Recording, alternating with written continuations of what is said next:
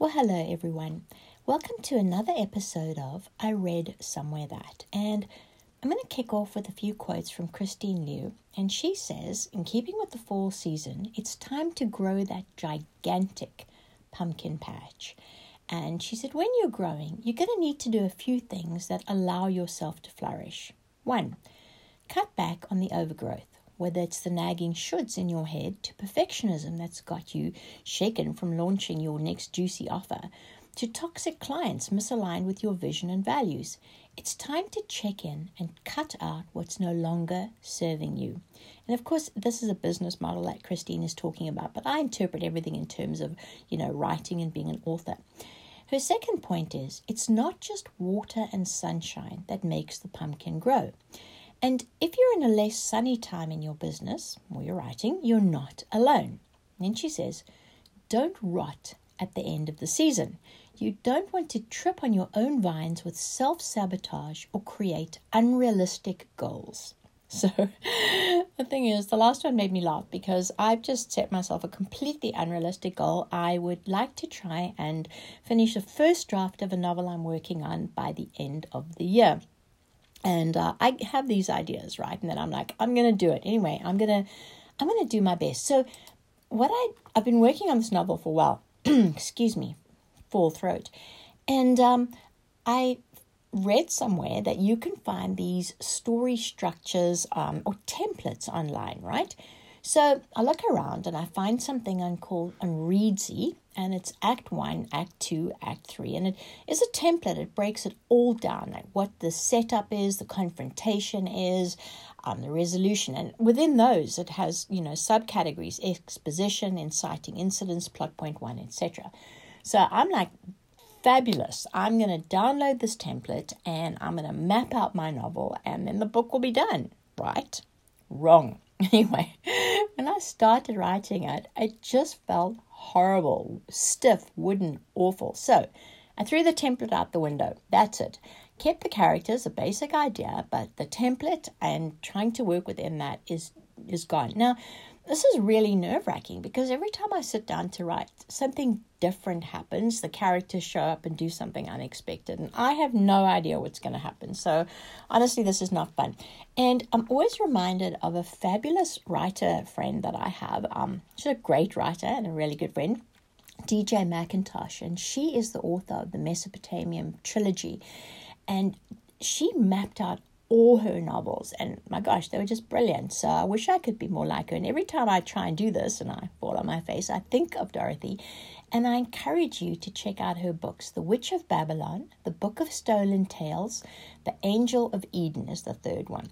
So, and another wonderful book that I read very recently, because now we, sharing and caring. I'm doing the sharing is caring on the podcast, which I'm really enjoying too. I just finished reading Linwood Barclay's latest book, Find You First. And it deals with a lot of sort of trending topical issues, but he's worked them in a very original and different way, which I really enjoyed. And Stephen King had this to say about the book. He said, it starts with a bang and it ends with an even bigger one. It's the best book of his career and I couldn't put it down.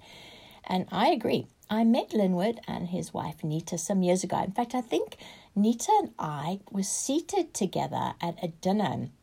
We ended up chatting up a storm and had a wonderful time. And Linwood's not only a great writer, he's such a nice guy. So I got in touch with him and I said, it must be amazing, to have Stephen King be such a fan of your books. And he said, yeah. He said, I've been a King fan since Nita and I were scared to death in the theatre by the closing seconds of the adaptation of his novel Carrie, and that film turned me on to his books. And if you told me back then that he'd one day be an admirer of my work, I would have considered that highly unlikely. He's a good guy and very generous in his support of many writers. So to all the listeners out there, let's take that message of hope that highly unlikely and wonderful things can happen in the writing world. And I also asked Linwood with this. I said, you're so creative with your ideas. Do you have difficulty coming up with a new book or do they come fairly easily? And he said, I wish it were easy. The thing is, you might have several ideas, but which one is strong enough to support a 100,000-word piece of work? It's like coming to a line of doors and hoping you pick the right one to step through. I tend to go with the one that keeps floating around in my head the most. That usually turns out to be the one with the most potential. And I asked him, what's your single top tip for wannabe authors? And he said, read. I also asked him, do you hate or like the word prolific? Because personally, I'm not that fond of it. People often say to me, it's so prolific, and I always feel like Costco. He says, I don't like or hate the word itself.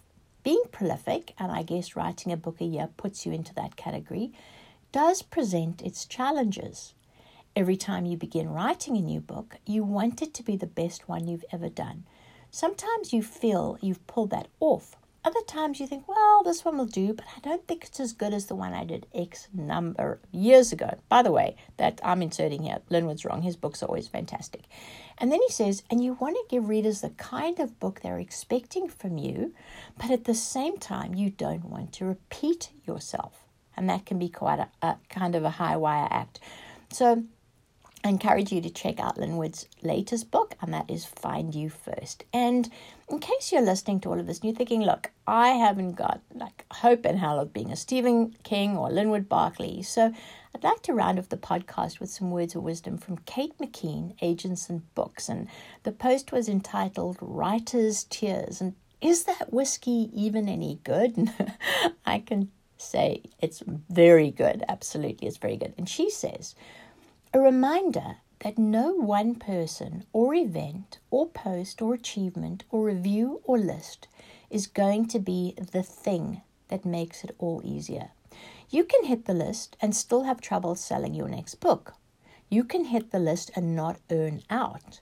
You can earn out many times and still not hit the list. It's hard for everyone in all kinds of different ways.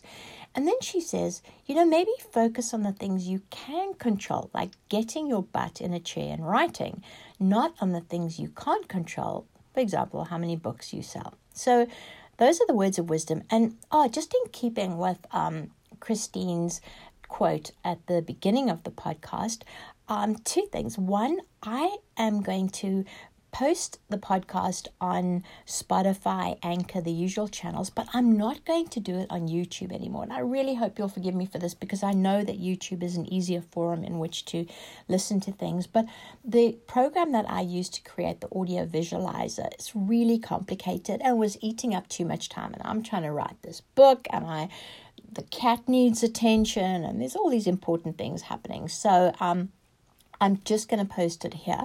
And also, I initially wanted to do this weekly, but that's turning out to be a little bit of an unrealistic expectation. And I think, that's really, when I read Christine's newsletter, I was like, yes, this is affirmation that I need to, be realistic about the things that I can and can't do. But this podcast is such a work of passion for me, and so I don't want to abandon it, not at all. And I just need to find ways to make it manageable within time. So thank you, everyone, for listening. Thank you, Linwood Barclay, for participating. And happy reading and writing, everybody. And, think about how you are going to grow your pumpkin patch. Bye.